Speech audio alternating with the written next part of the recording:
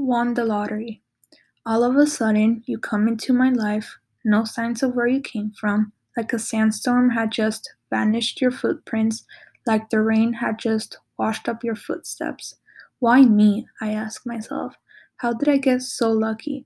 Like I had just won the lottery.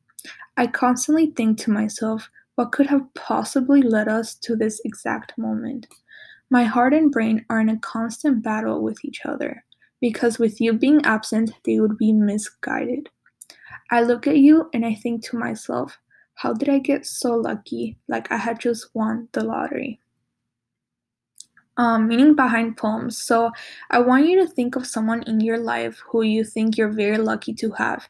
It can be either a best friend, girlfriend, boyfriend, or family member. It does not matter. I'm sure a certain someone popped in your brain, so just keep them in mind while you're listening.